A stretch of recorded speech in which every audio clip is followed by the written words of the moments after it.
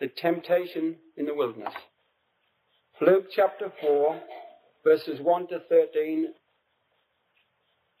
My beloved brethren and sisters in our Lord Jesus Christ, we have come, brethren and sisters, in our consideration of our Lord's life for the time when he came from baptism and was led and driven immediately into the wilderness to be tempted of the diabolos. And it's that which we want to consider this evening.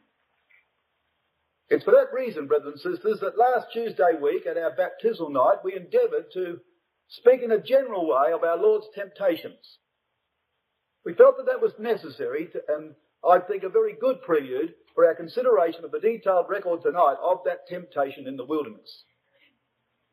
Now, having come now to consider that temptation in some detail during the past couple of weeks, brethren and sisters, let me say this to you. I haven't resolved any of the old difficulties, and I've learnt by reading all the commentaries in the Brotherhood that nobody else has either.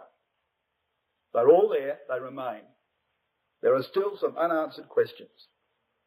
So if you've come along here tonight expecting those to be solved and unravelled, you're going to be disappointed. You know, brethren and sisters, so much time has been spent on speculating as who this tempter was and how it came that he had this sort of power or that power, that I do believe that in all the hours that have been spent there, that a lot has been missed in regard to the very positive things which can be learnt from this record. And in that, I think, tonight, with God's blessing, we shall be enriched. It's a marvellous record. Marvellous from the viewpoint, brethren and sisters, of the power of our Heavenly Father's Spirit and of His Word that dwelt with His Son. And as we go through life and succumb day after day to the powers of our flesh, we marvel the more at the wonder of what is here presented to us, that a mortal man should emerge from such intense temptation perfect, and to go on through life being perfect, being tempted again and again in exactly the same manner as he was here, though, of course, the temptation taking various forms. Now, I want you to note, first of all, what Luke does. We often say that when we read the first chapter of Luke, that he puts all things in order. Well, he doesn't. And tonight we've got abundant proof of that. Luke doesn't set out to put everything down in order in that sense. What he does purport to do is that when he does record something, brethren and sisters, all the facts of that incident are in order, and that he puts it in a certain context to impress us with something. Now, in the record of Luke chapter 4, he leaves out a great deal of history because he wants to make this point, and it's a beautiful point.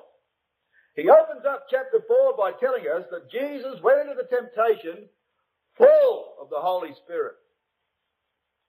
And there, brothers and sisters, was the reason for his success, and there alone. So Luke records that he went into the temptation full of the Holy Spirit.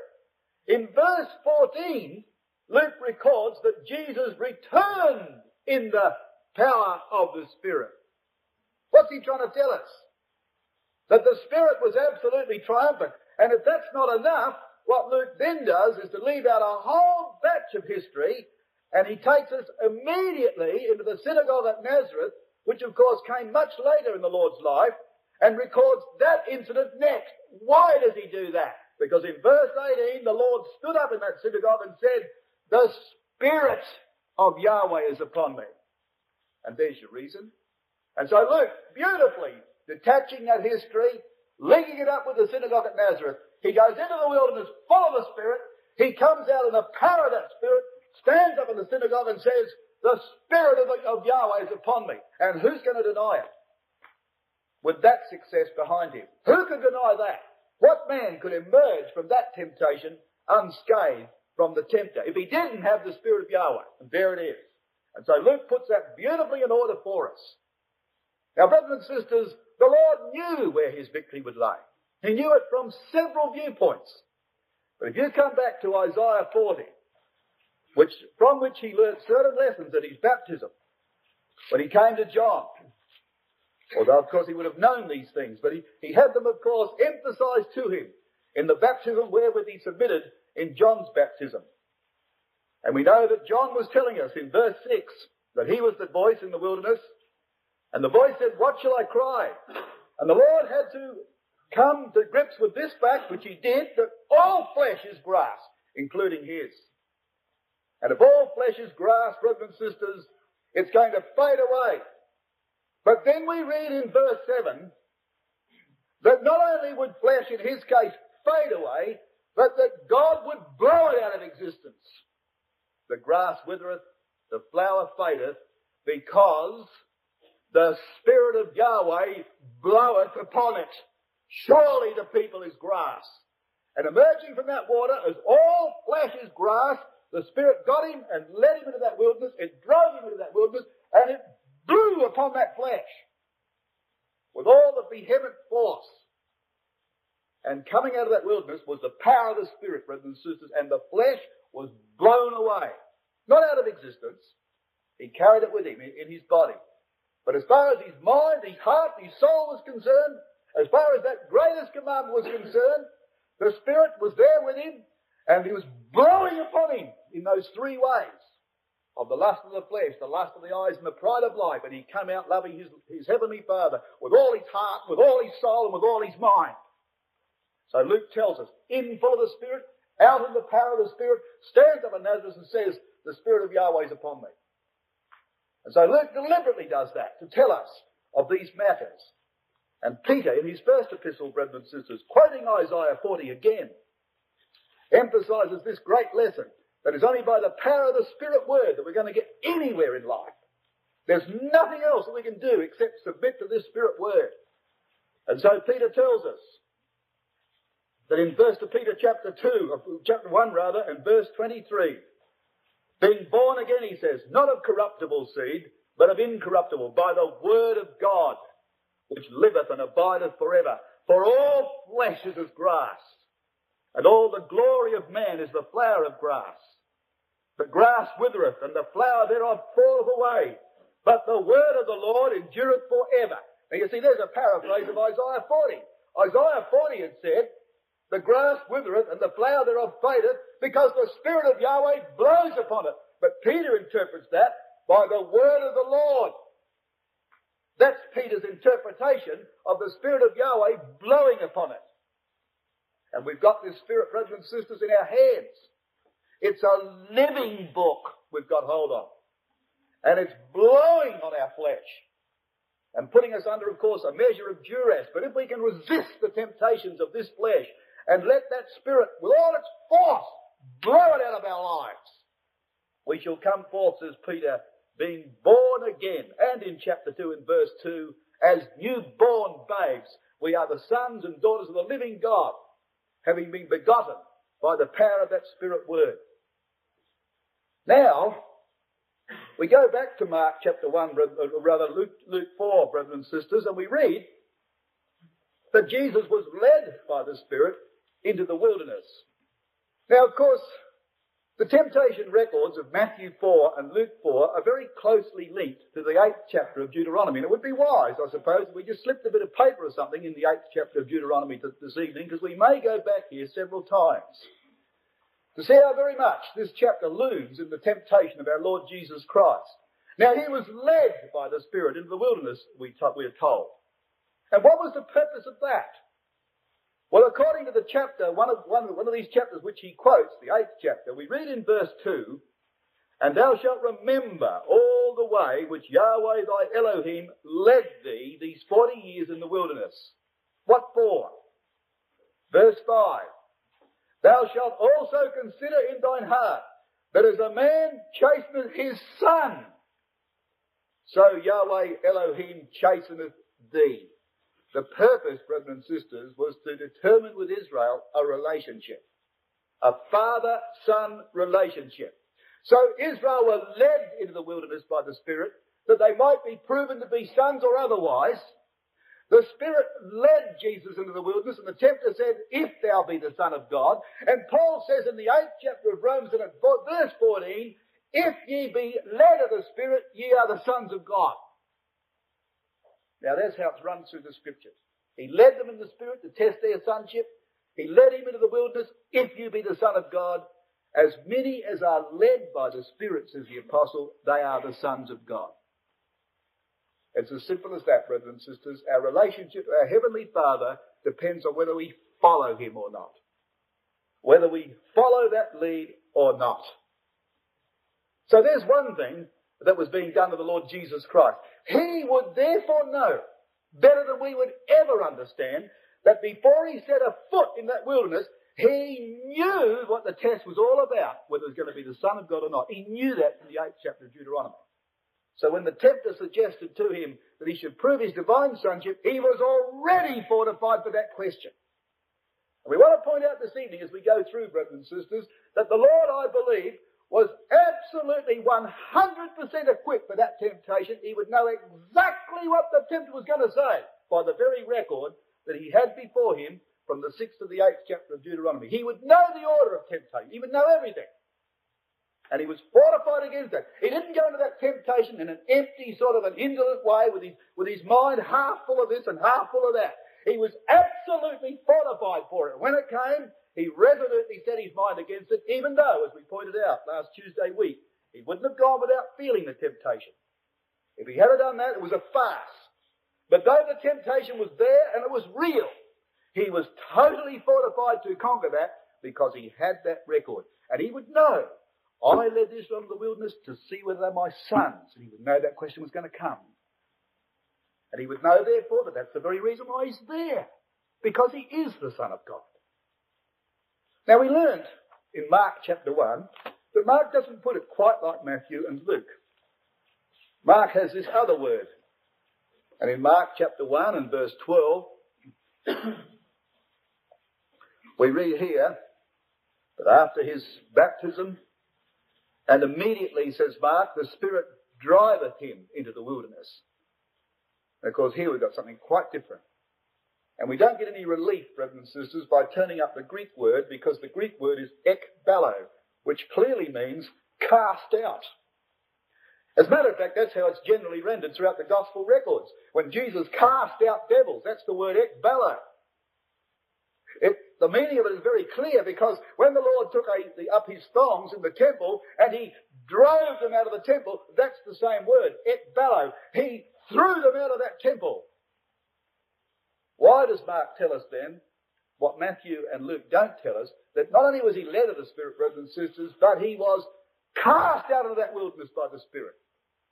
Because you see, as he told his disciples in the Garden of Gethsemane, when he asked them that they might be with him in his last trial, and they fell asleep, the principle was, brothers and sisters, the Spirit is willing, but the flesh is weak. And our Lord's Spirit, and he was full of it, was willing to go into that wilderness, to follow his heavenly Father. And he was more willing than he was reticent. But he was man. And there were things about that wilderness temptation, brothers and sisters, that were repulsive to him, to his flesh. He didn't want to endure temptation any more than you and I do. He was not a show-off. He didn't walk into temptation to prove how good he was. He never thought for a moment that he could expose himself to any weakness and get away with it. Our Lord never thought, and I want to show you that this evening, that our Lord was not like some bravados we have in our meetings who say that by their sheer willpower they can do this and they can do that. He never thought that. And the record is beautiful, the way that it presents his thinking in that regard. The Lord made no provision for the flesh, and yet he was God's Son. And there was a certain hesitancy there, which required the Spirit to cast him forth, to drive him there, as well as lead him there. And in that very fact, brothers and sisters, we have, of course, the very essence of that temptation. Not my will, but thine be done. There are two wills there. One is led and the other one's driven. And you know, in our life it's made up like that, isn't it? Far better be led of the Spirit than be driven. But sometimes, brothers and sisters, it's very necessary that the Spirit of God drives us to do certain things. Because we may be willing, but our flesh is certainly very weak. Now, it is not without significance that in Mark, and Mark alone, that having been told that he was driven into the wilderness, Mark alone says in verse 13, and he was there in the wilderness 40 days, tempted of Satan, and was with the wild beasts. And you can see, can't you, brothers and sisters, the balance of the comment. Mark puts that there to tell us that wilderness represented everything the flesh didn't want. It was frightening in there. He was there with the wild beasts. And because we're going to see in that wilderness the very reversal of the failure of Genesis, there is the great contrast. A man and a woman with a nature very good, not biased to sin at that stage, not biased to sin, in a magnificent garden where there were no wild beasts, but he'd named every one of them, failed. And on the other end of the scale, there is anything but a garden. It's a waste howling wilderness. We read that in Psalm 91, which is going to be quoted to him. And he was there with the wild beasts, and he's got a nature biased to sin, and he came out victorious. And there was the reversal of the principles of the Garden of Eden. And we all know, brothers and sisters, the three channels of temptation from Genesis 3, verse 6, which is in the 1st of John, chapter 2, verses 15 and 16, the apostle tells us that all that is in the world, not something, but all that is in the world, the lust of the flesh, the lust of the eyes, and the pride of life is not of the Father, but is of the world. And there in Genesis chapter 3, Eve was presented with the thought that it was good for food.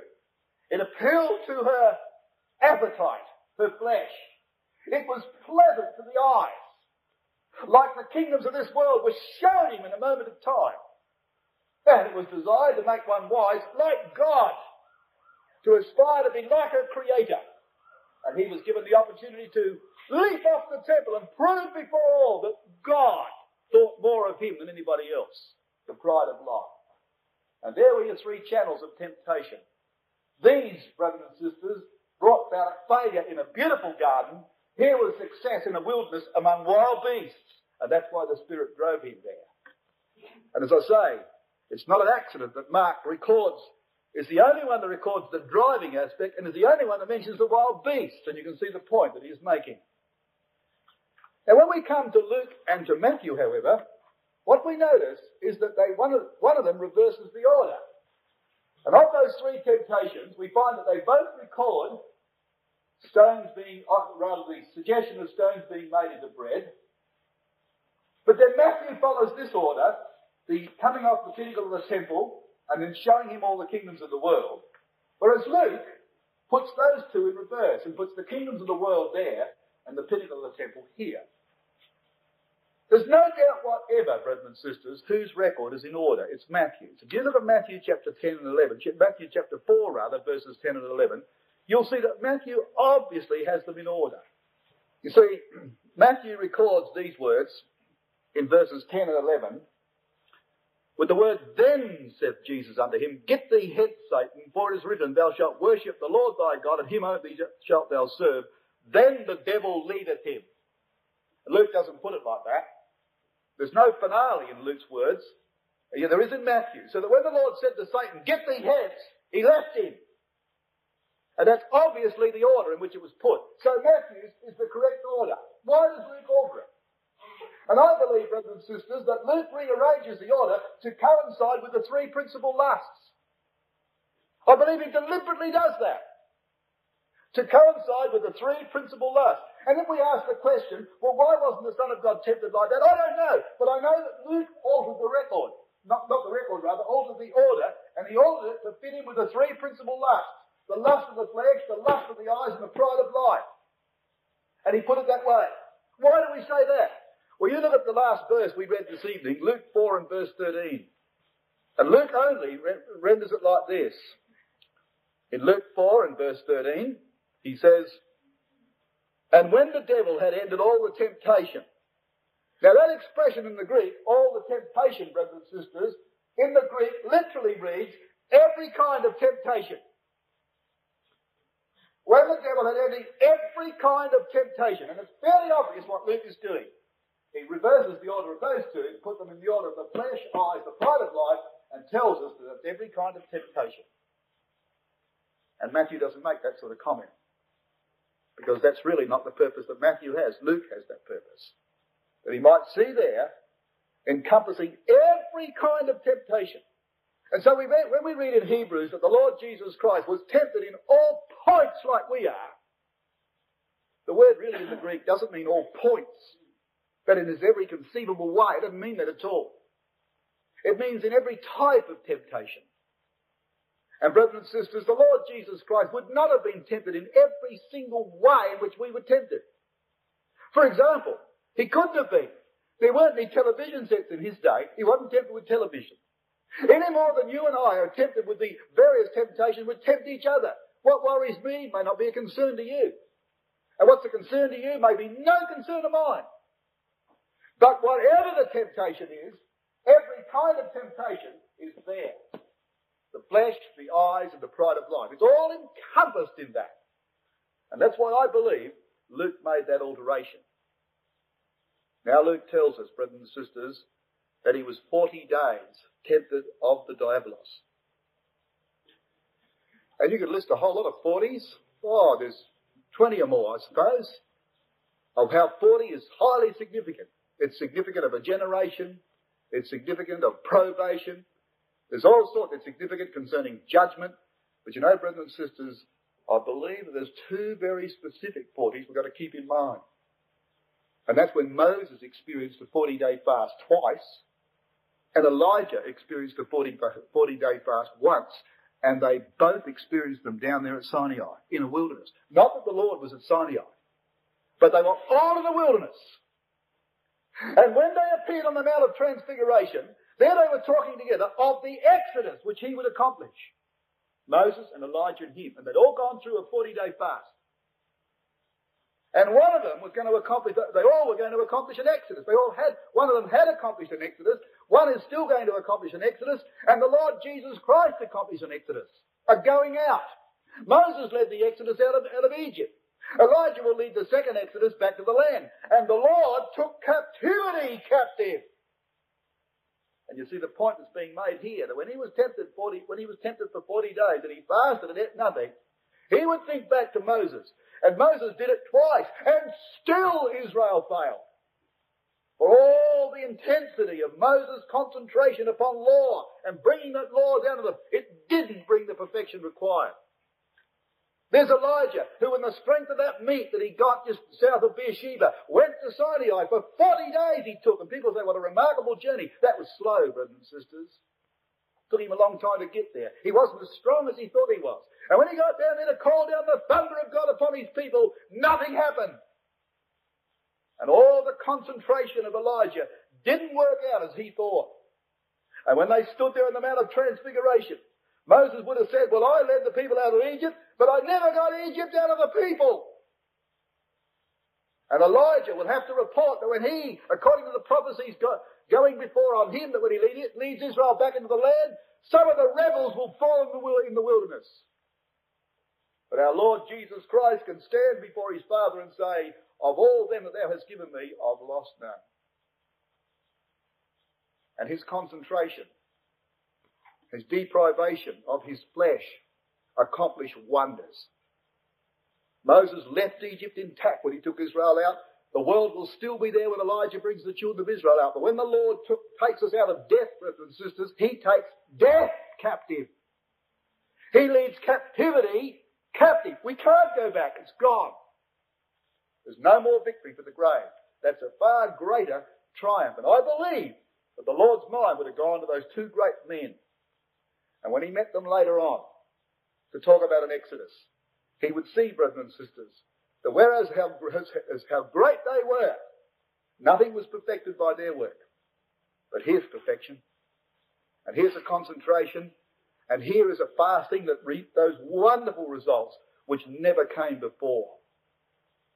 Now it says, he was there, tempted of the diabolos. He was tempted of the diabolos, brothers and sisters. Now this is very, very interesting. You know what Israel did, don't you? What Israel did, that when God led them into that wilderness, the purpose was that he would try them. He led these 40 years in the wilderness to prove you and to know what's in your heart. You know what Israel did? They reversed the roles. They did that. And in Psalm 95 and verse 9, quoted in Hebrews chapter 3, when your fathers tempted me, proved me, saw my works. There's your three temptations. That's what Israel did to God. They tempted him, they proved him, and they saw his works. And the Lord was asked to make stones bread, to prove whether God would be with him, and he saw all the kingdoms of this world. Israel took God into the wilderness and tested him.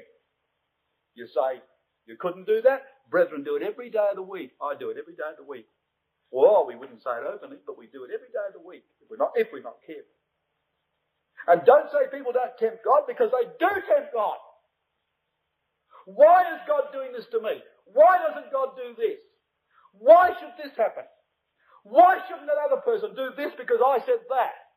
Why do I have to go through this? How much more prayer do I have to offer? And all day long we're dragging God into the wilderness to put him through that test.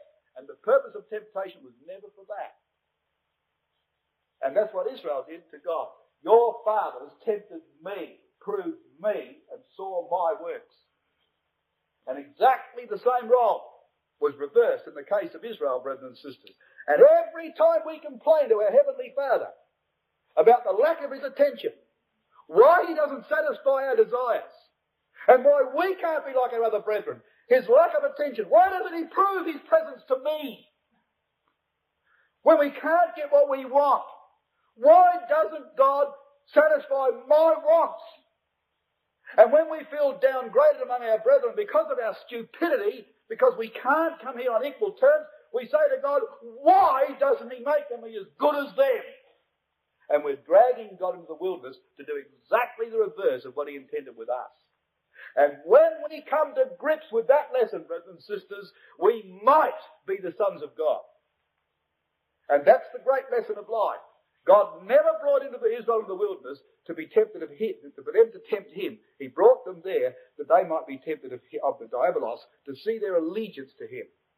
And you think about that. You give that a lot of thought. And you see how true that is. As we, in our spirit sometimes, weaken beneath the power of temptation, and we start to wonder about what God's doing. Be careful about that, because you're reversing the roles. And that generation, brothers and sisters, was condemned to death forever for doing that. You think about that. He was tempted of the devil. You've seen this transparency before.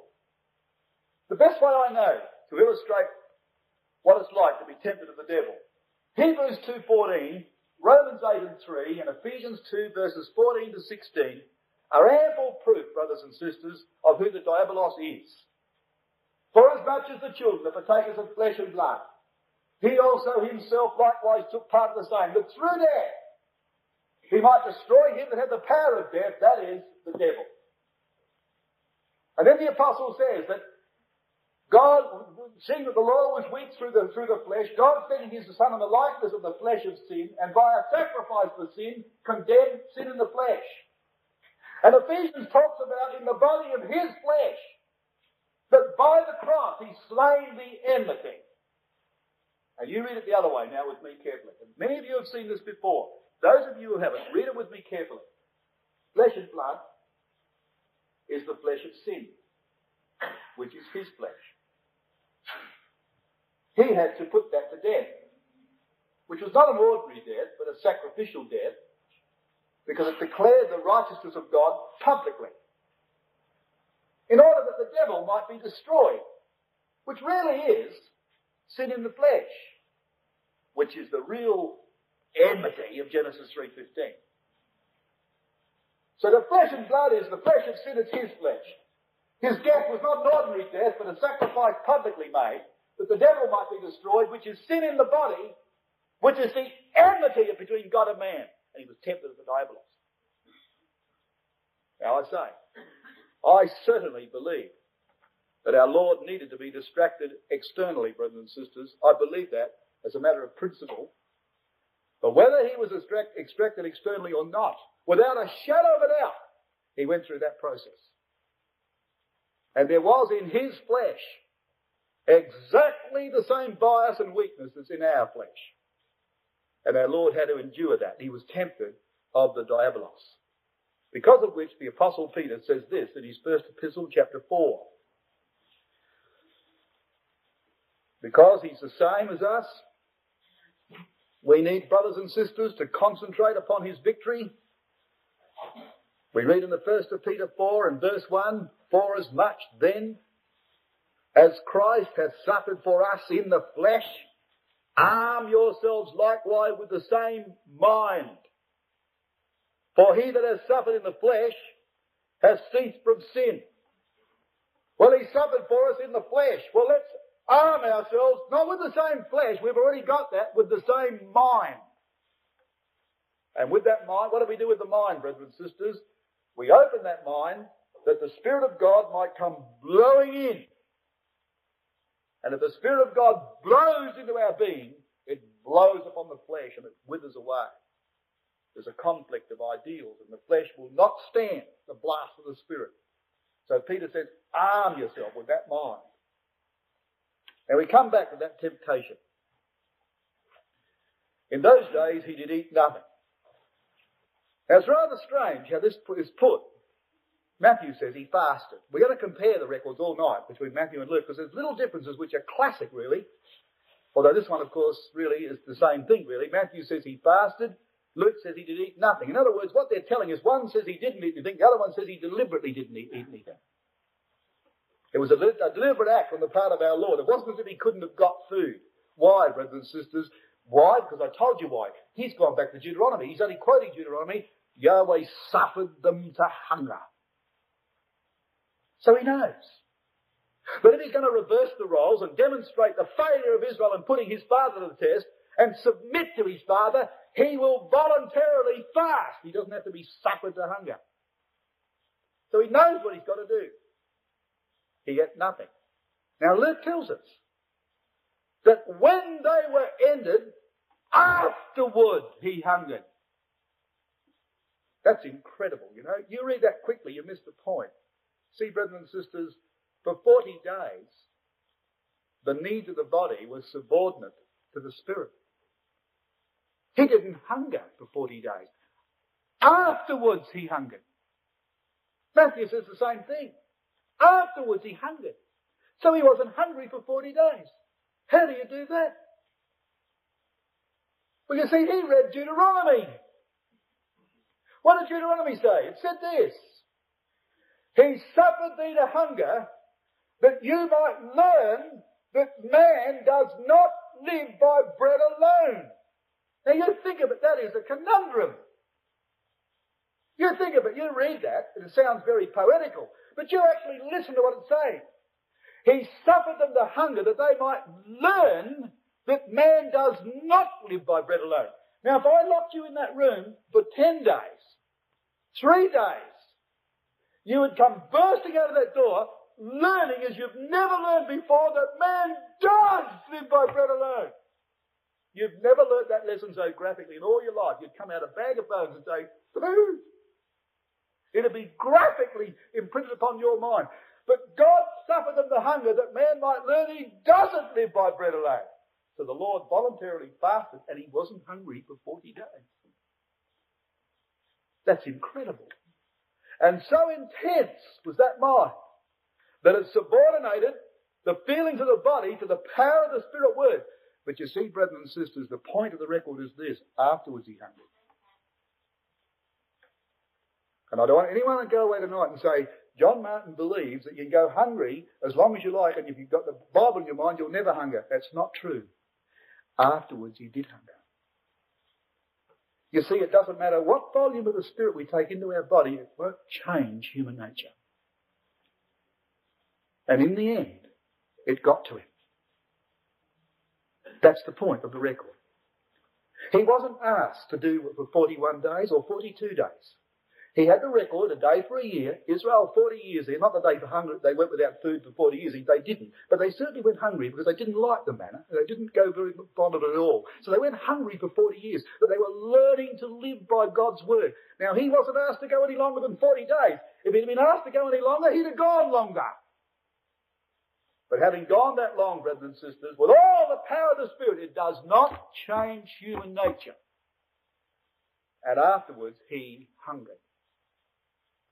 And sometimes when we think about our Lord Jesus Christ as the Son of God with the power of the Spirit and the way that he so quickly and powerfully rejected temptation, sometimes we may even suggest in what we say that our Lord didn't feel temptation. Brothers and sisters, he was hungry. You ever been hungry? Well, it says he was hungry. It's telling us that he felt that temptation very keenly. And there had to be a resistance against that. And a resistance at the very lowest point of his resistance. That's the point Luke's making. He wasn't asked to resist that on the second or the third day.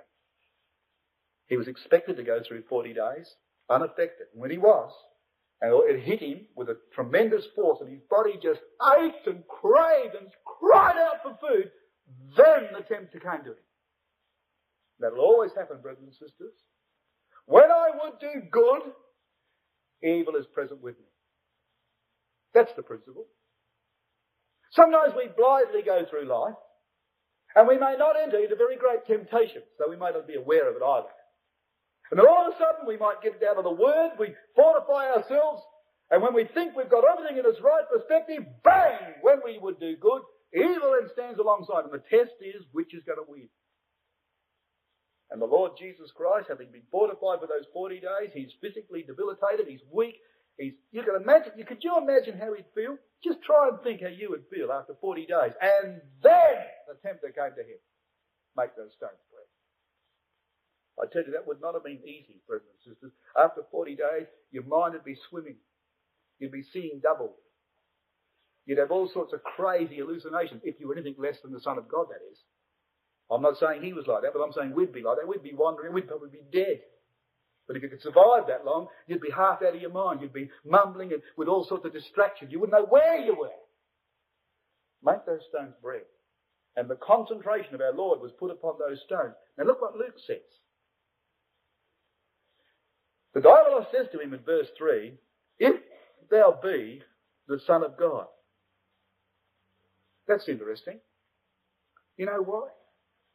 Well, you see, brothers and sisters, when that came to the Lord, it wasn't as if people say, he would have known that because it was said that on his baptism, this is my beloved Son, in whom I am well pleased. Therefore, he would be fortified. Of course he would. But he would have already been fortified for that because he knew from Deuteronomy chapter 8 that the very purpose of making Israel hungry is that God took the trouble because they were his sons. He said that thou mayest remember that as a father chasteneth his son, so Yahweh thy God chastened thee. See the point? If they had not been the sons of God, he wouldn't have been bothered. Now you look at Hebrews 12, brothers and sisters. Here's the question. If you be the Son of God. The very temptation was proof that he was.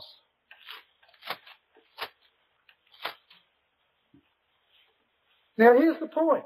In Hebrews 12, verses 5 and 6, words you know full well. And where are they taken from? Deuteronomy 8. And in the 12th chapter of Hebrews in verses 5 and 6, we see says, for ye have forgotten the exhortation which speaketh unto you as unto children, my son. Despise not the chastening of the Lord, nor faint when thou art rebuked of him. For whom the Lord loveth he chasteneth, and scourgeth every son whom he receiveth. If ye endure chastening, God dealeth with you as with sons. For what son is he whom his father chasteneth not? And when the tempter came to him and said, if you be the Son of God, the Lord's mind was saying, look, the fact that I'm here, nearly starving to death, proves that I am. Because he wouldn't be bothered putting me through this test if I wasn't. And the cry we have people make it, I make it, why does God do this to me? You know what we're saying, brothers and sisters?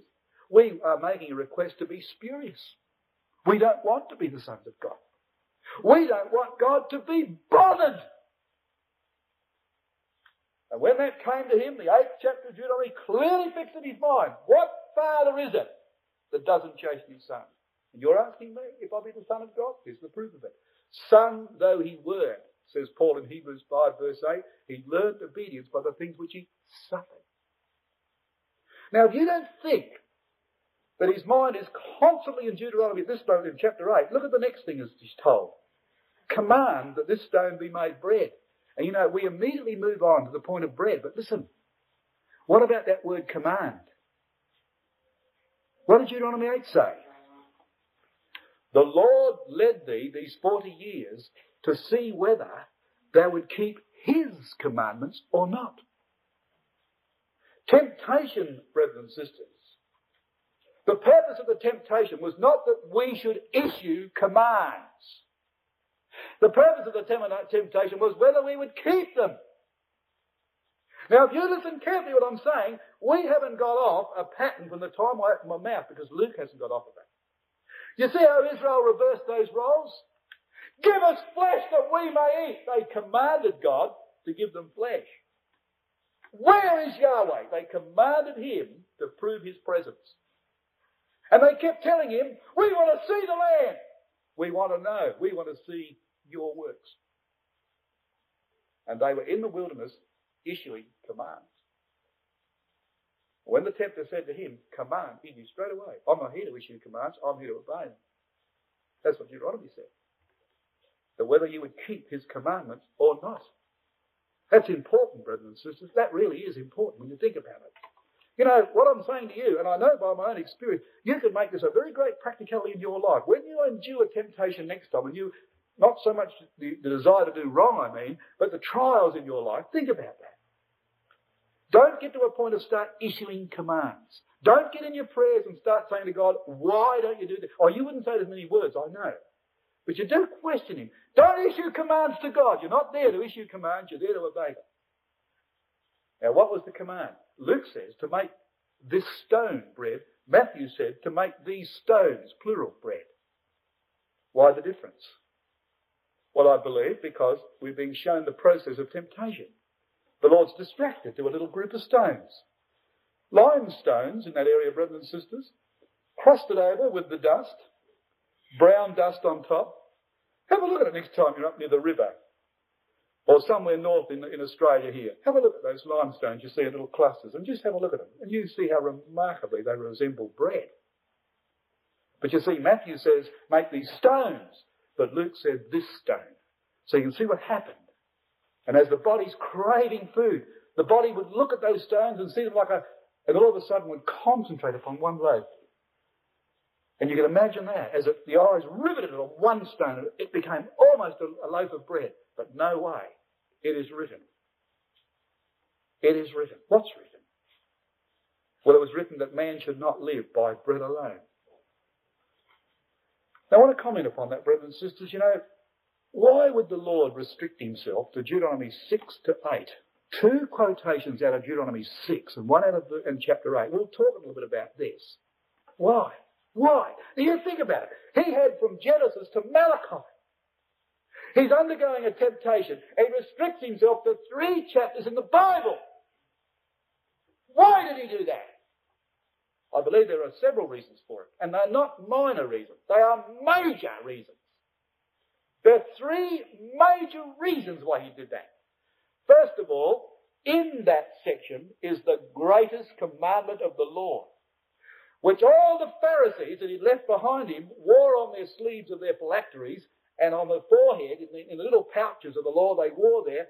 Hear, O Israel, Yahweh our God is one Yahweh, and thou shalt love Yahweh thy God with all thy heart, with all thy soul, and with all thy strength.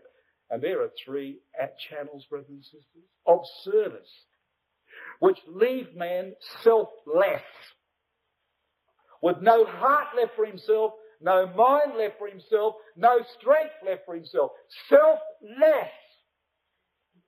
And that great commandment was in the centre of those chapters that our Lord quoted. There it is.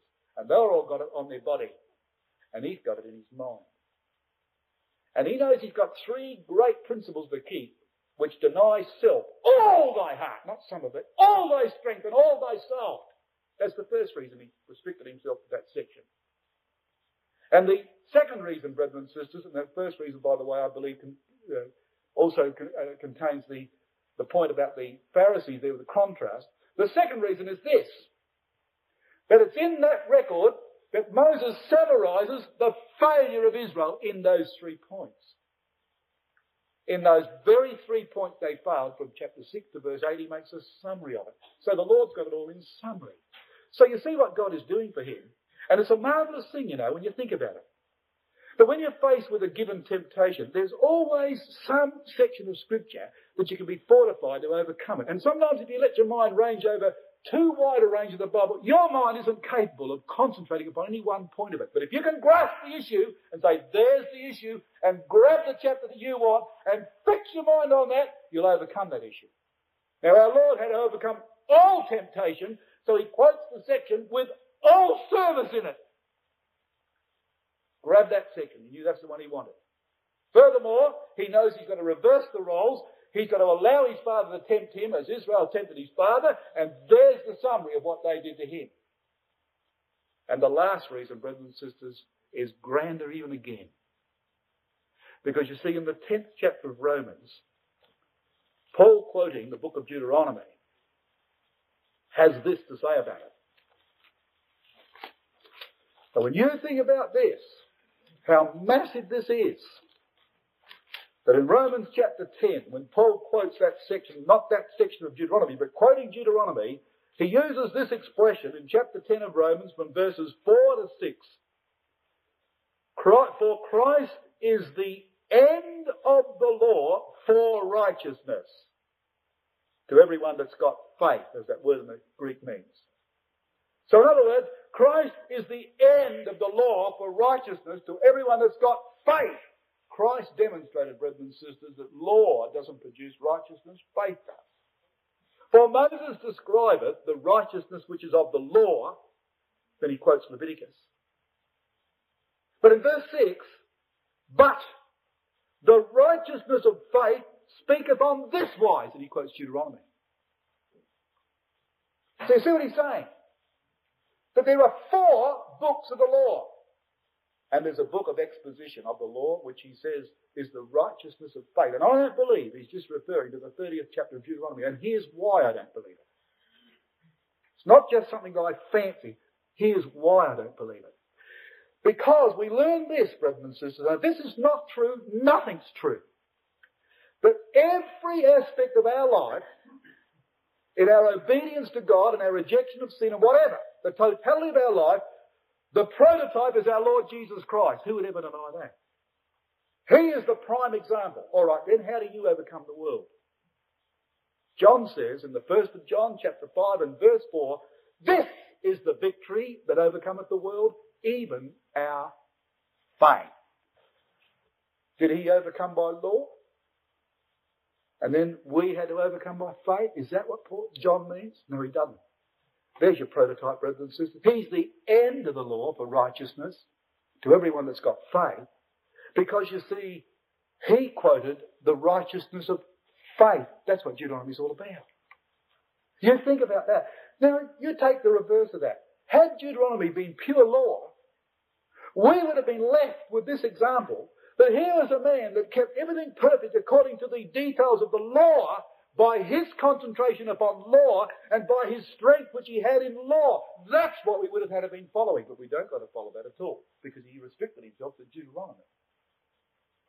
And to that chapter of that section of those first 5 books of Moses, which a man wrote in 1 month of his life, having lived for 120 years, 3 times 40, and he sat down in 1 single month and wrote the book of Deuteronomy as if it was a summary of all that the Lord ever said in the spirit of it, and not according to the legislation of law, but the spirit of faith. And that's the record he quoted. And John says, this is the victory that overcometh the world, even our faith.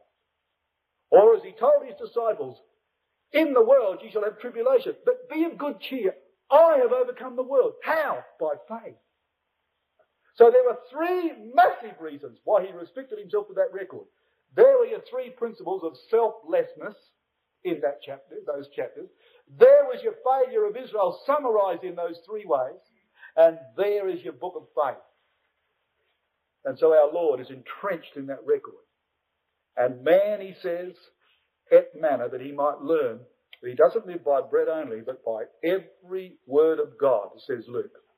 Come back to that record of Luke and read it with me, brothers and sisters. In the 4th chapter of Luke, Jesus countering that temptation to make that stone bread, said in verse 4, it is written, he said, which of course was from the 6th chapter of Deuteronomy. It is written, or rather the 8th chapter of Deuteronomy, verse 3, Man shall not live by bread alone, but by every word of God. You know what Deuteronomy actually says? It says, man shall not live by bread alone, but by every word which proceedeth from the mouth of God. Proceedeth from the mouth of God. You see, they had reversed that, brethren and sisters. They'd opened their mouth and said, you give us flesh to eat. And he says, no, I'm going to give you manna, that you might learn that you've got to live by that which proceeds out of my mouth and not what proceeds into yours. That's the point. And so they had to go out in the morning and collect that bread which came down from heaven. Didn't literally fall out of the sky, of course, as we realise. It was formed by the power of the Spirit. And in that sense, it came out of the heavens. And there it was formed on the ground. That man would learn he doesn't live by bread alone. And you know, I haven't got time to turn these references up, but it's absolutely staggering. You go to the 6th chapter of John, and Jesus said, your fathers that eat manna are dead. Moses gave not you that true bread which come down from heaven. I am the bread of life, he said, which if a man eat, he shall not die, but live forever. Now you take natural bread. Where do you read about natural bread when it's in its first instance, brethren and sisters? Listen to it. By the sweat of thy brow thou shalt eat bread, for dust thou art, and unto dust shalt thou return. That's Genesis 3:19. Listen to it again. By the sweat of your brow you shall eat bread, for out of the dust you are, and unto dust you shall return. In other words, we work to eat to die. We labour and toil to eat to die. And Jesus' point in John 6 was, you don't have to do anything in that sense. God giveth you the true bread from heaven, which if a man live, he shall not die. Look at the contrast.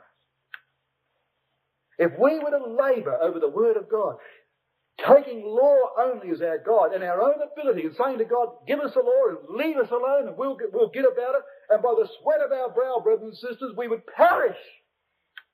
But if we stand in faith and let God give us something, which we don't labour for in that sense, which is freely given, but if we accept that, we will not die. So you labour to eat to die, or you stand by faith to receive and live. That's the point that John 6 was making, and that's the point the Lord is making here. So that the manna was given, not, brothers and sisters, to feed them so much, but to teach them that man doesn't live by bread alone. When Moses finished writing the book of Deuteronomy, this is what he did with it. He put it in the ark like that. And it was brought out every 7 years. Every 7 years. Now you listen to this. Every 7 years it was brought out, but it was brought out on a special day. It was brought out during the Feast of Tabernacles every 7 years. You might say, well, that was marvellous, because they'd all be there in a great picnic feast. The tables would be spread with all the produce of the land, because the 7th month was the end of the summer. All the fruits were gathered in, and the Feast of Tabernacles was to celebrate the total harvest. But wait. Deuteronomy 15 said that it was going to be the year of release in which they bring the book out. And the year of release, brothers and sisters, was a year in which everyone was released from their debts. You know why? Because it was a sabbatical year when no one grew any crops and there weren't any harvest. And so when it came to the 7th year, when the tables were scarcely had anything on them, they brought out the Bible that man might learn that he doesn't live by bread alone, but by every word which proceeds from the mouth of God. What a remarkable way to impress that upon Israel. That in the lean year, out come the Bible. And when the table was sparse, there it was. And they saw that happen every 7 years. And that's what Jesus knew he knew, brothers and sisters, that that's where the temptation was coming. And he knew how to resist that. And he knew why it was that he was hungry. That he might lean upon his Father and not demand from God that he shove things in his mouth, but that he might take out of God's mouth things which would carry him through that temptation, that he might learn that the righteousness of faith alone could bring him out of that temptation successful, and there's the end of the law for righteousness as far as he was concerned. And so he learnt that wonderful lesson. Now we come back to that 4th chapter of Luke. The devil takes him into a high mountain. Matthew says, an exceeding high mountain. Why would he say that? Well, you see, brothers and sisters, there was here, I believe, quite a remarkable thing. from now on I'm going to have to allude to these references because we haven't got our time. But, oh, gee, look, an exceeding high mountain. Where did you read that before? Well, you see, Ezekiel, who was the Son of Man, bearing one of the titles of our Lord Jesus Christ. In his 40th chapter and verse 2 it says, the Lord took him to an exceeding high mountain. What did he show him? He didn't show him the kingdoms of this world, brothers and sisters. He showed him a vision of the temple.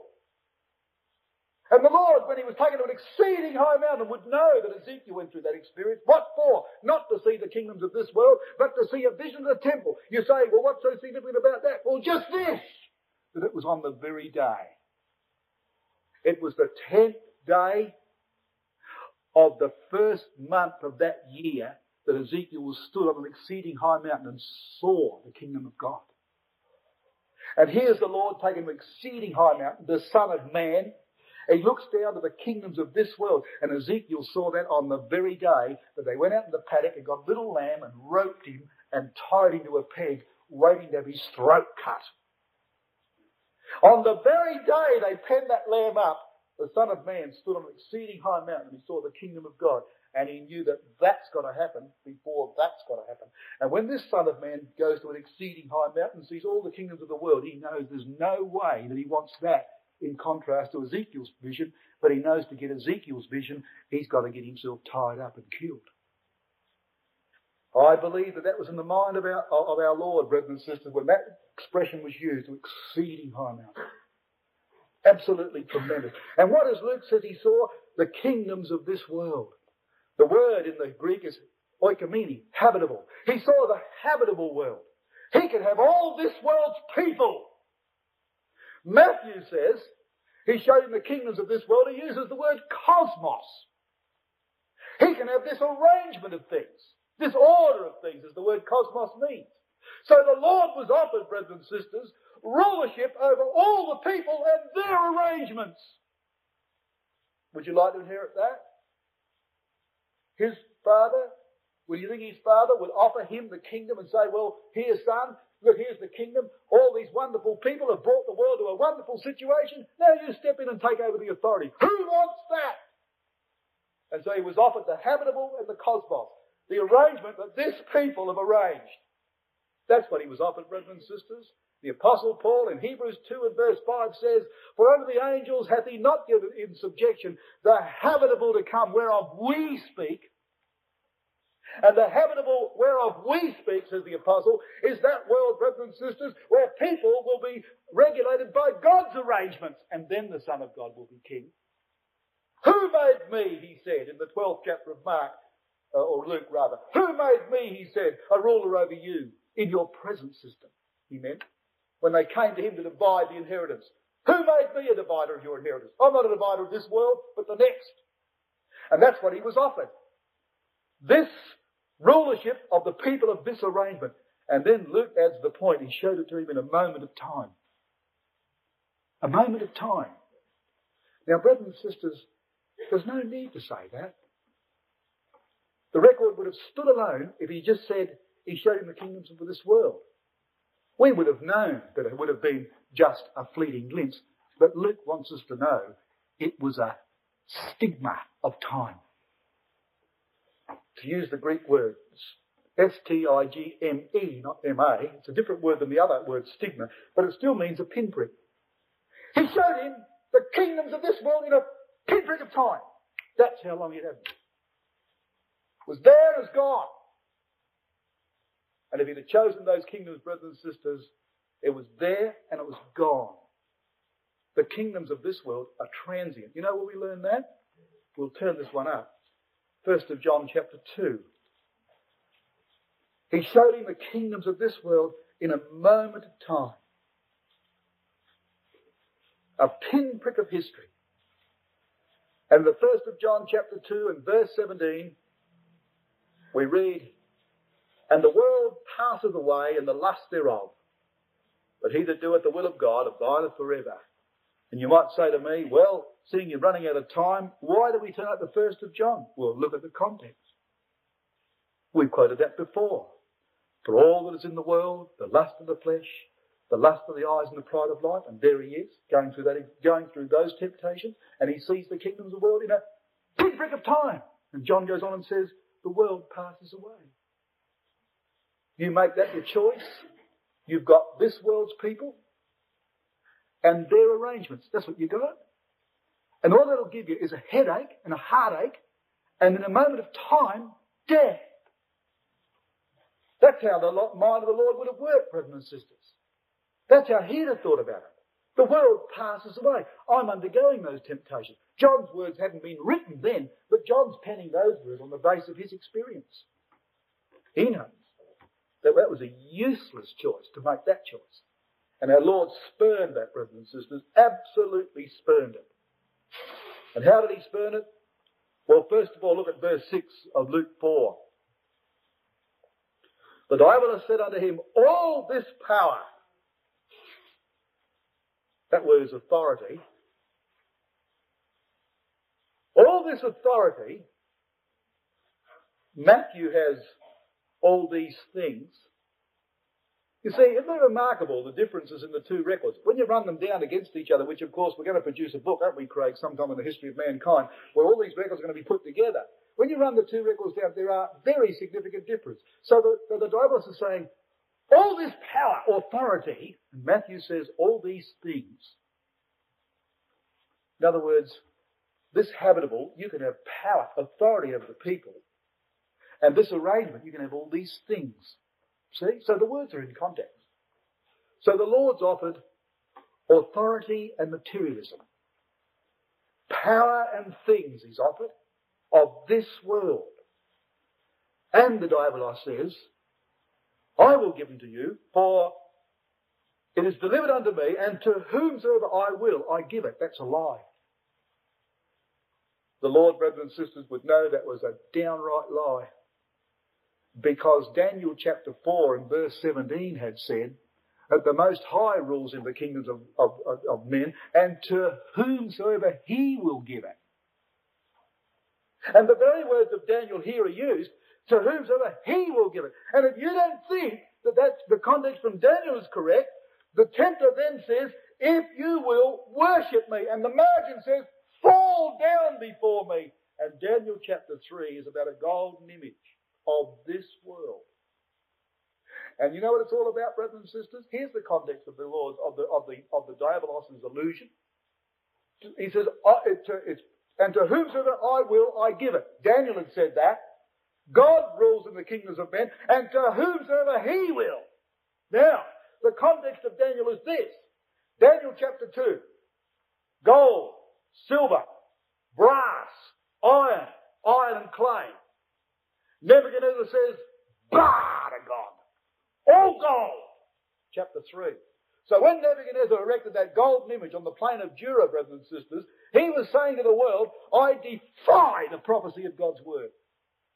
The kingdom will not change from gold, silver, brass, iron and iron clay. It will not change. Bow down and worship it.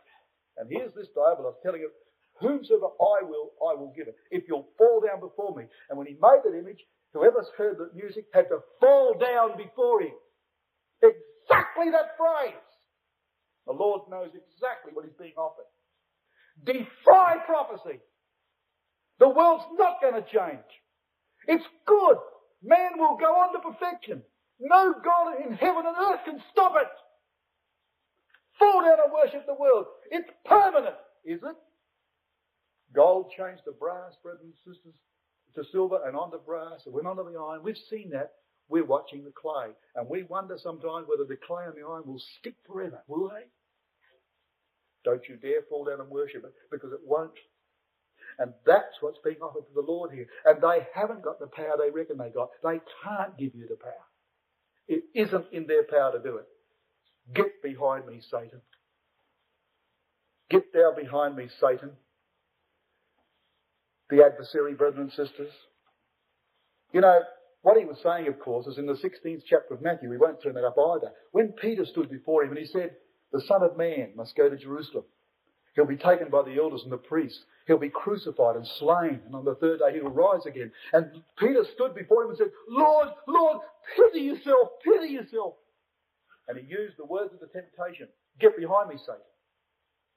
Now he didn't mean, I don't believe he meant, brothers and sisters, get behind and follow me. I believe he meant this. Peter, You stand there, pleading with me to pity myself. I don't want to do that. Get behind. I don't want to hear that. You know what he was doing, brothers and sisters? As like I said earlier, our Lord was not a man of bravado. He never paraded his strength. He didn't believe he had any apart from his God. He never put his flesh on trial. He never gave it even the whittest test. And when his best friend was saying, Lord, Lord, take pity on yourself. Peter, don't stand there telling me that. Get here, I can't see you. Why? Because he was an occasion of stumbling. Thou art an offence unto me. Scandalon, an occasion of stumbling. An occasion of stumbling. You stand there telling me that long enough, Peter, and I might stumble over it. Get behind where I can't see you. You know, brothers and sisters, we will turn this up. Romans chapter 14. There's a happy coincidence of Scripture here that will help you remember these two references. Here's the lesson. Don't tempt God. Don't put your flesh on trial. Now, here's our word scandalon, used in Romans 14 and verse 13. Let us not therefore judge one another any more, but judge this rather, that no man put a scandalon, a cause of stumbling, or an occasion to fall in his brother's way. Now the word there, occasion to fall, is our word scandalon. So the Lord is saying to Peter, Peter, you're an occasion to fall before me. Get behind me, Satan. That's the way to deal with temptation, brothers and sisters. That's the way to deal with it. So in Romans 14, verse 13, there's your cause of stumbling. Now in Romans 13, verse 14, is the lesson of our Lord Jesus Christ. The last verse of chapter 13 says, but put ye on the Lord Jesus Christ, and make not provision for the flesh to fulfill the lust thereof. Get behind that. Don't do, brothers and sisters, what we often do. When there's an object of temptation in a given place, and we've got an opportunity to miss it, to get to our destination, take that rostrum as a square piece of wood. The object of temptation is down here on the bottom right-hand corner, and we're on the bottom left-hand corner. Our destination is up here on the top right-hand corner. We can go that way, or we can go that way to reach our destination. Our destination is the meeting, where we're going to hear the exposition of the Word. There's your object of temptation, be it whatever tempts you, in a shop window perhaps. You can go that way or that way. The Lord would have you go that way. Make no provision for the flesh, and you won't fulfill the lust behind. Get that behind you. But what do? We get to this corner, and we know what's there. It's burning inside of us. We're going to get to that meeting. We're going to the meeting. Oh, I'm not going past that corner to see that thing. No, I'm going to the meeting. We know we can go that way, but we go that way. You know what happens, don't you? Every time. Make no provision for the flesh, and you won't fulfill the lust of it. Jesus didn't stand there with the diabolos anymore with Peter and argue the point as to whether he would or would not pity himself. He said, get out of the way! And he put that temptation behind him. That's the way to handle it, brothers and sisters. Don't dabble with it. Get it out behind you and look straight ahead. And the Lord did that. It is written, he said in Luke. It is written. And he quotes the 6th chapter of Deuteronomy in verse 13. And back in Luke chapter 4, we read that. We don't have to turn to Deuteronomy because here it is. It is written, get thee behind me, Satan, for it is written, thou shalt worship the Lord thy God, and him only shalt thou serve. Do you know what it said in Deuteronomy? It said when they got into the land, the danger that Israel would be in would be that when God had given them this, that, that they would worship the gods of the land and attribute what they'd got to those gods. And there's an expression used in Deuteronomy chapter 6, it's about verse 10 or about 12, something like that. We thought this quotation, brothers and sisters, which you would have underlined in your Bibles. It goes like this. Some of the things that God would give them. It says this, houses full of good things. You want to underline that in your Bible. Houses full of good things. And we attribute that to Atashi, Sonny, Kelvinator, Lecornus, and all the gods of this world. And we stretch and outstretch each other to buy it from the best fashion house, best furniture factory, Something that no one else has got, because the gods of this world have made that for us. Houses full of good things. And that's the expression of Deuteronomy chapter 6. And the Lord was offered all those things and all those people if he'd fall down and worship a devil who said that the world will never change. It'll always be permanent. Will change. And it'll go. With all the good things, it'll go. Well, we come to the last temptation, as Luke records it, that is, in verse 9. He brought him to Jerusalem. Now, you know, you can miss a lot on this record if you just sort of think that some of the words are just padding, brothers and sisters. He brought him to Jerusalem. You know what Matthew says? Oh, he says he brought him to Jerusalem. No, he doesn't. It says he brought him to the holy city. And you see, you put the two together, you see the point. Now, what's he going to test him? He's going to test him not only to prove he's the Son of God, but to prove it to everyone else. Pride's nothing. Look, brothers and sisters, if I could prove I was the Son of God in private, all right, it'd be a very wonderful satisfaction to me and a great encouragement, but my pride would not be satisfied. I've got to prove it to you. I can't do a thing without you. If my pride's got to be fed, you're got to be necessary. And so where would the tempter take him? To Jerusalem. That's the very site of Messiah's glory. And Matthew says, the holy city. There's not a city like it in the world. That's the place to prove it. Oh, this is going to be a wonderful thing. If we're going to sit upon a pedestal, let's make it in the most prominent place possible.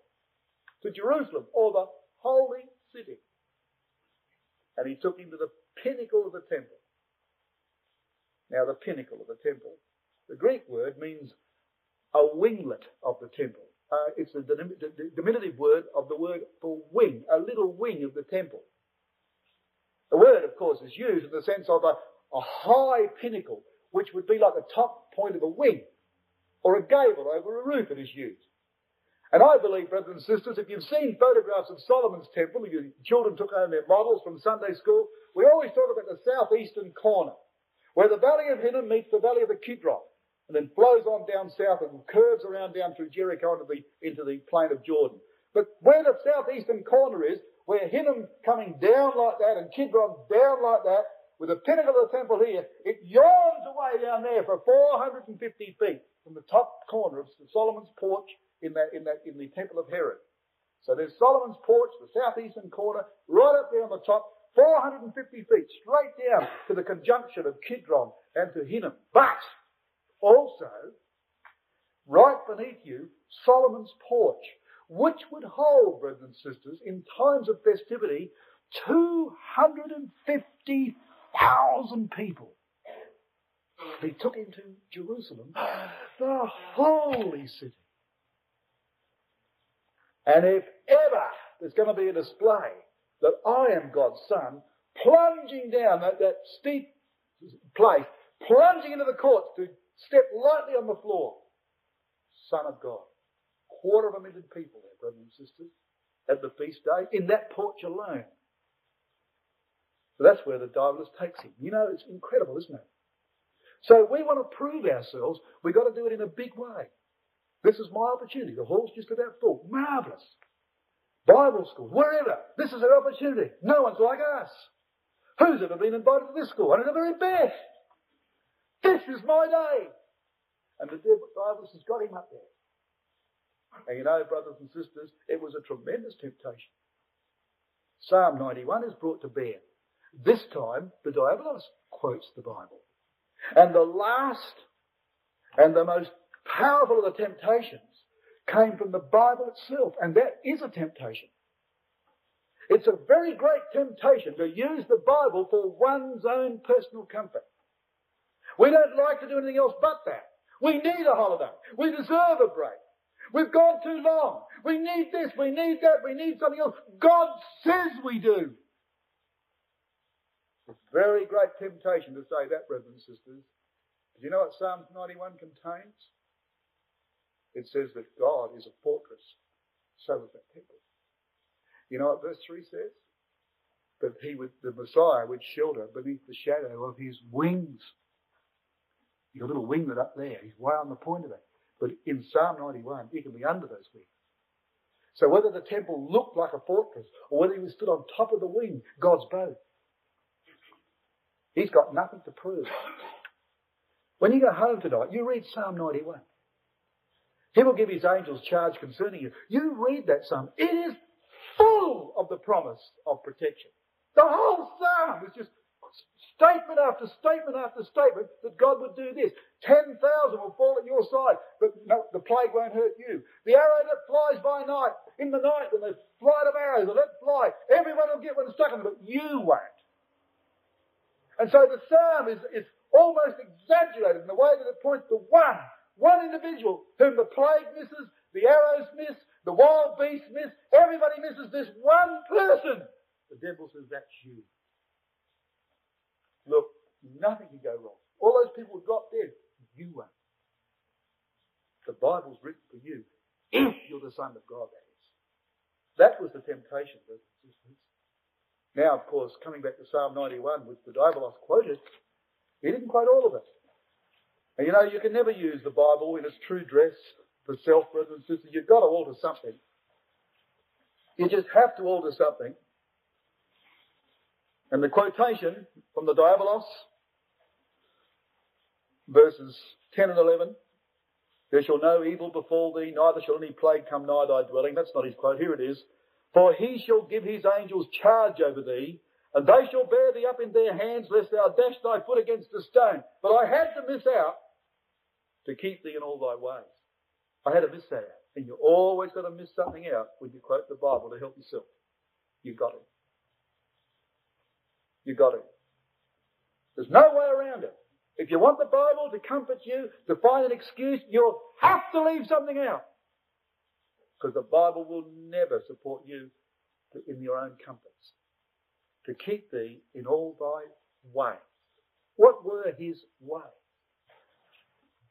Look, keep your hand around about where we are, Psalm 95. Deuteronomy 8. What were his ways? To keep thee in all thy ways. Deuteronomy 8 has said, and this is the great chapter that he's been quoting from along with the other one, verse 2, and thou shalt remember all the way which Yahweh thy God led thee. Psalm 95, brothers and sisters, this is his way. It's the way that God led him. Thou shalt remember all the way that Yahweh led you. That's his way. But in Psalm 95, we read that quotation I showed you before when he said in verse 9, when your fathers tempted me, proved me, and saw my works, 40 years long was I grieved with this generation and said, it is a people that do err in their heart and they've not known my ways. And it's because they didn't know his ways, they got God into their service to look after their well-being. But God's ways were to put them under trial that they might serve him. And the Diabolos said to the Lord, look, he's given his angels a charge. You leap up there. You won't die. Look, he'll catch you at the very last second because you're his son. And he'll give his angels charge over thee. Yes, but the Lord would say, but in all my ways, and my ways are his ways. I am the way. I am the way. And my ways are that he led them all the way. And I've got to remember that. And because I remember it, I don't tempt God. I let him test me. And I've got nothing to prove. There's nothing to prove. I am his son. Now there was the reputation of the Diabolos' quote, because he left that out. And the Lord took it all in. And he quoted the sixth chapter of Deuteronomy in verse 16. Thou shalt not tempt the Lord thy God. Now, we won't turn this reference up, but all you've got to do is to get the point, is to go back to the 6th chapter of Deuteronomy that says, as they tempted him in Massa, thou shalt not tempt Yahweh thy God as they tempted him at Massa. So, all right, you look at Massa. Look up in your concordance. What they do at Massa? Exodus 17 and verse 7. Right? Now listen to this. Imagine the mind of the Lord on this. Exodus 17 and verse 7 said, that they tempted him in Massa saying, is Yahweh among us or not? That was exactly the point. You jump off this pinnacle of the temple. It wasn't, brothers and sisters, so much that he might only elevate human pride. But the question is his promise valid? Is he among us or not? Let God prove him, see whether he'll appear. That's exactly the point. But you know, it doesn't finish there, brothers and sisters. You listen to this. It's like when that exceeding high mountain, he was put on an exceeding high mountain, and he would have sought back to the Son of Man. He saw that frame of a city on the south. And this time he sees all the kingdoms of the world. That's God's arrangement. That's the world's arrangement. That's God's people. This is the world's people. That's his choice. But now you see his mind, the mind of the Son of God, my mind goes like this. So how much further would his go? His mind would go back as you tempered him in Matter. And they said, is Yahweh among us not? I've got nothing to prove. I know he is. But you see, brothers and sisters, when they put God to the proof, he did appear. Take the rod wherewith thou smotest the river, and the elders of the children of Israel, and go to that rock and smite it. And the Lord is thinking, as he refutes that temptation, I'm going to have to prove to this generation that he's here. And I know how it's going to be done. They're going to take me, and I'm going to be smitten. And that's going to prove to them that God's amongst them. So while the Lord's refuting the temptation, flashing through his mind is the means finally by which God will be proved that he loved the world. He is here. And he knows how it's going to be done. What a temptation, brothers and sisters, to get out of that. Knowing how it's finally going to be done by the very chapter where they said, is Yahweh among us or not? Whack that rock. Right, he is. And he's that rock. And the elders of Israel are going to crucify him. And he knows that. How wonderful was the Son of God. How absolutely marvellous, brothers and sisters. The ultimate proof would be that. And the Roman centurion stood there and said, truly, this was the Son of God. God is in the world. It was proven, but how painfully. Now that's what the Lord had to do. He not only refuted the temptation, he had to stand there and know how it was finally going to be done. By the very reference which he quoted to prove that he mustn't do this. It's absolutely wonderful when you think about it. And it says, the devil then departed from him. You know, James says this, resist the devil and he will flee from you. You just ask yourself the question, is that true? And you know it is. But the more we're able to resist temptation, the less it becomes a temptation. Won't ever finally depart in that sense. But it'll get less and less. How far do you reckon the devil was from the Lord at the end? Could get nowhere with him. But you know, it says this, he departed for him for a season. That doesn't mean, brothers and sisters, for a short period of time. The word in the Greek means he departed for him until a proper time. Rotherham says, or the RSV, an opportune time. Rotherham says, a fitting season. The devil never left him. He just got out of the way and knew he could get nowhere with our Lord. He was waiting and waiting and waiting. And then you mark your Bibles up, as you flick over your Bible, how many times it says, and the Pharisees came forth tempting him. And the scribes came tempting him. And this done to tempt him, and this is done to tempt him. Oh yeah, they all waited for an opportune time. That's what happened, brothers and sisters. They all waited for an opportune time. When the opportune time was there, they thought they had him, they'd come up. They'd make a little plan about the money, the head of the image upon the money. They never thought about that. But they think, he can't escape. If he says we don't pay tax, we run and tell the Caesars. If he says he do pay tax, we'll run and tell the people that he's not a patriot. He's a non-Jew. He's for the Gentiles. He can't get out of it. An opportune time was there. Failed. As they all failed. But they waited and waited and set up opportunities. Deliberately set them up, one after the other. Never could they get him. The devil doesn't depart, brothers and sisters. He just waits for an opportune time. You know how the story finishes? Luke doesn't have the final touch. Matthew does. Don't turn to it. You know what it says. But when the devil had departed from him, waited for an opportune time, brothers and sisters, Matthew says, and the angels came and ministered unto him. So Psalm 91 was right. He had finished the temptation, all the temptation, every kind of temptation has been endured, lust of the flesh, lust of the eye, the pride of life. He's followed God in all his ways, and the angels did come. And he could laugh at the devils. Because Psalm 91 was proven. May not have been done publicly, brothers and sisters, wasn't done to pander to his pride, and it wasn't done while the Diabolus was there to sneer in his face either. But they came. And he did give his angels charge over him. And so God was there. And the proof was shown because the Son of God had walked in all his ways. Didn't put his Father to the test, allowed himself to be put to the test. And proved by being led by the Spirit and urged on by it, brothers and sisters, that he was indeed the Son of God. And as many as us, as led by the Spirit, we are the sons of God.